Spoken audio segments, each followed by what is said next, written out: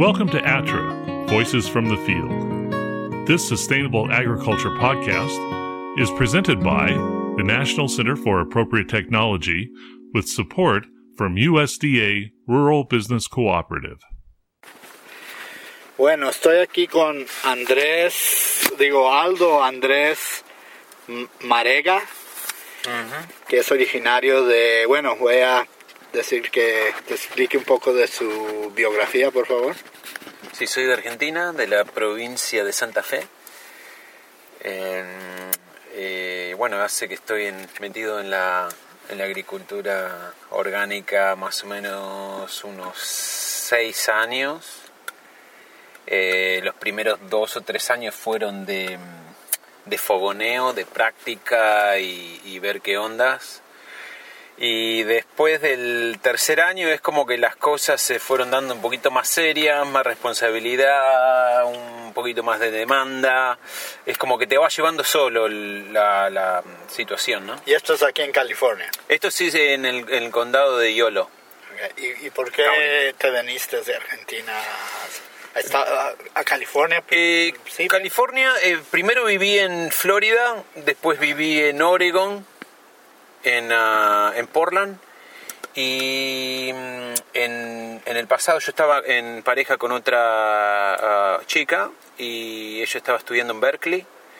Entonces nos vinimos a Berkeley. Después de un año las cosas no se dieron y cada uno por su camino y una cosa lleva a la otra y acá estamos. Te metiste de agricultor. Claro. Y de la ciudad nos fuimos al campo a ver qué onda, me gustó y las cosas se fueron dando así, sin mucho planificar. Ya. Y al principio, ¿cuáles eran tus primeros cultivos que decidiste producir? Los primeros cultivos fueron fresas, nosotros le decimos frutillas, fresas, eggplant, berenjena, tomates, chiles, ¿qué más? Tenías buena variedad. Buena variedad y todo las plantas no fueron compradas en una nursería o en un lugar, sino que fueron empezadas en una greenhouse, una mini greenhouse. Ajá. Yeah. ¿Y cuáles eran tus desafíos, tus retos más importantes que tenías? Retos era de cómo pasar a trabajar físicamente, de haber trabajado cuando vivía en San Francisco, trabajado en una oficina y donde la demanda física no era tanto, la transición de estar bien cardiológicamente hablando, a pasar a curtirse más día a día y si te aguanta el cuero o no. Sí. ¿No? Trabajar constantemente. Claro, ir moviéndose, no puedes estar parado y mantenerse bien, sin chillar y sin vacilar. Okay. A ver, ¿me puedes hablar un poco también sobre tus mercados? Bueno, los mercados para mí son buenos para ver no solamente lo que la gente quiere, sino cómo manejar las diferentes clases de personas, cómo saber dónde poner los filtros, ¿no? Con la gente. Si esta persona me vino a atacar así, esta persona si se pasa algo el día de mañana me va a querer meter una demanda, cómo ir eliminando a la clase de cliente y mantener un core de clientes que te va a servir en el futuro, ¿no? No quemarse, sí, sino ser más selectivo. Más selectivo, no solamente ser políticamente correcto, sino saber, no eliminar, pero saber sacarse de encima a la gente que viene ahí como los buitres, ¿no? Ahí a buitrear, ahí a ver qué se puede encontrar ahí. Esos clientes no te van a servir, te sirven los clientes que te dan feedback y esto fue así, o sea, ¿no? Y estos son en mercados, farmers markets, mercados de agricultores. Casi todos en el Bay Area. Y a restaurantes Y restaurantes. Bueno, lo bueno de farmers market es que los contactos, tú tienes más contacto ahí, lo que es restaurante, lo que son tienditas pequeñas, y ahí te va abriendo camino, porque si tú arrancas queriéndole vender a restaurantes y medio que cuesta porque tú no sabes tienes que tener tienes que hacer camino al andar, ¿no? Sí. No puedes ir a golpearle la puerta del restaurante y por el restaurante te preguntan ¿dónde vendes? ¿En qué mercadito estás? Sí. ¿En qué tienda estás? ¿Me entiendes? No, es así más o menos la... Bueno, respecto de producción, ¿cuáles son las plagas que más te mortifican, en el sentido que eres orgánico y no puedes usar ciertos pesticidas? Plagas, solamente el primer año tuve un problema con el cucumber beetle. Escarabajo del pepino. Escarabajo de pepino que ataca mucho el eggplant y casi, entonces estuve haciendo una mezcla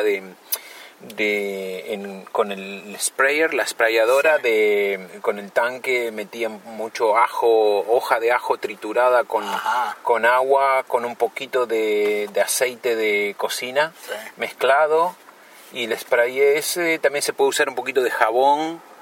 Eso sí, un remedio casero, diríamos. Y en cuestión de malezas, malezas siempre es lo peor que te puede pasar, pero lo que es maleza más o menos vas aprendiendo la variedad de hierbas malas que hay.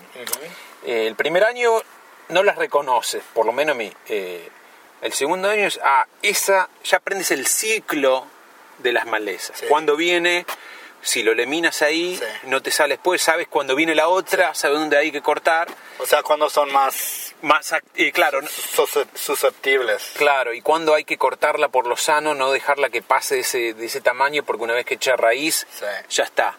Y esas cositas se están ahí, se van aprendiendo sobre la marcha, pero mi cuestión es que hay mucha gente que tiene un farm, pero vive en la ciudad, sí. O en el pueblo más cercano. Entonces va al farm un ratito y vuelve. Y si no estás ahí los primeros años, ahí todo el tiempo, no lo aprendes. Sí, sí. Puedes, como yo le digo, es como keyboard farming, ¿no? Uh-huh. Es como que te la pasas en la computer o mandando y no estás ahí, no estás viendo. Por lo menos para mí, los primeros 2 o 3 años tiene que estar ahí. Tiene que ensuciarte. Después de ahí, si quieres hacer más hands off, sí. Listo. Pero tienes que estar ahí. Bueno, tu programa de fertilización, entiendo que la mayoría de tus cultivos ahorita son de huerta, ¿no? De árboles. No, tengo de todo. Tiene de todo. Sí, tengo blackberries, papa, chile, tomate. Okay. Anuales igual que perennes. ¿Qué programa de fertilización tienes? ¿Usas compost, cultivo de cobertura? Cultivo de cobertura, con un poco de compost, fish fertilizer, liquid fish, que le dicen, pescado, sí. Sangre de pescado, sí, o algo sí. Así le dicen. Que lo mezclo en un tote, en estos tanques en un tanque de plástico esos cuadrados que tienen 300 galones más o menos. Sí. Pongo ahí más o menos a ojo. Sé que hay medidas, sí. No, pero yo me fui desarrollando a ojo, sí. Viendo más o menos, porque si le pones muy puro, te tapa los emitters. Claro, la filtración es siempre la filtración. Entonces, sí. Entonces mezclo más o menos unos 200 galones de agua, le echo 3 o 4 galones de pescado líquido o 5 galones, lo muevo, sí. Y lo dejo ahí con un inyector Massey. Sí. Entonces por goteo. Por goteo, sí. Bueno. Que más o menos el goteo, la inyección del Massey, que es es gravity fed, sí. No uso nada electrónico, nada. Sí. Entonces, por gravedad y presión, se maneja por presión. Entonces lo manejo a ojo. Si quiero un poquito más puro, más fuerte, menos, y lo manejo ahí a ojo. Y en cuestión de tus planes para el futuro, ahorita, ¿cuántos acres? Más o menos en rotación, ahora tengo unos entre 6 y 8 para que el suelo no para las enfermedades, también para donde hubo tomate, mover tomate, meterlo en otro lado, rotación dependiendo la cantidad de nutrientes que tenga el suelo, ¿no? Y tengo un orchard, una huerta de árboles, de unas variedades de higo, y también tengo pensado plantar un poquito de lo que es ¿cómo es queens? ¿Cómo se dice en castellano? Membrillo, un poquito de membrillo, un poquito de frutales en general, ¿no? Ya, para diversificar los hortalizas que produces. Bueno, ahora si tuvieras presente aquí un grupo de agricultores principiantes, ¿qué consejos les darías sobre cómo principiar? Como principiante, y por ejemplo, yo no tengo un pasado de agricultor. Mi abuelo tenía, pero era una vida muy... tenía vacas, árboles de fruta, tomate, en una época donde no era cool como es ahora, sí. En una época donde se hacía para vender en los pueblos. ¿Cómo le llaman? No, tenía como 20 hectáreas. Ok. Entre tomates pero yo no, él vivía en el campo, nosotros vivíamos en la ciudad, es como que se veía como que una vida muy sufrida, ahí no hay que meterse, y tú sabes. Sí. ¿Y de consejos a alguien principiante? A principiantes es como todo, no sé, es como que no hay que tirar la toalla, ¿no? Sí. Es como que no... Meterse, pero estar comprometido. Claro, es como que se está metiendo. Claro, es como el tipo que es pintor. Ok, el primer año no vas a tener contratos de pintura para pintar. Es como todo un poquito, ¿no? Que no se sufra la vida tanto, porque es una vida no sufrida, pero tienes que estar muy bien físicamente. Sí. El día que te fractures una pierna o algo y ya te empieza a fallar, mejor dedícate a otra cosa o contrátate a alguien, porque físicamente si estás bien, se puede hacer. Claro. Bueno, muy bien. Gracias a Aldo Andrés Marega del rancho El Gauchito. Gauchito Hill. Yeah.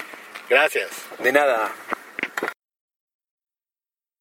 You can find other episodes of ATTRA, Voices from the Field, along with ATTRA's other sustainable agriculture resources at www.attra.ncat.org. That's www.attra.ncat.org.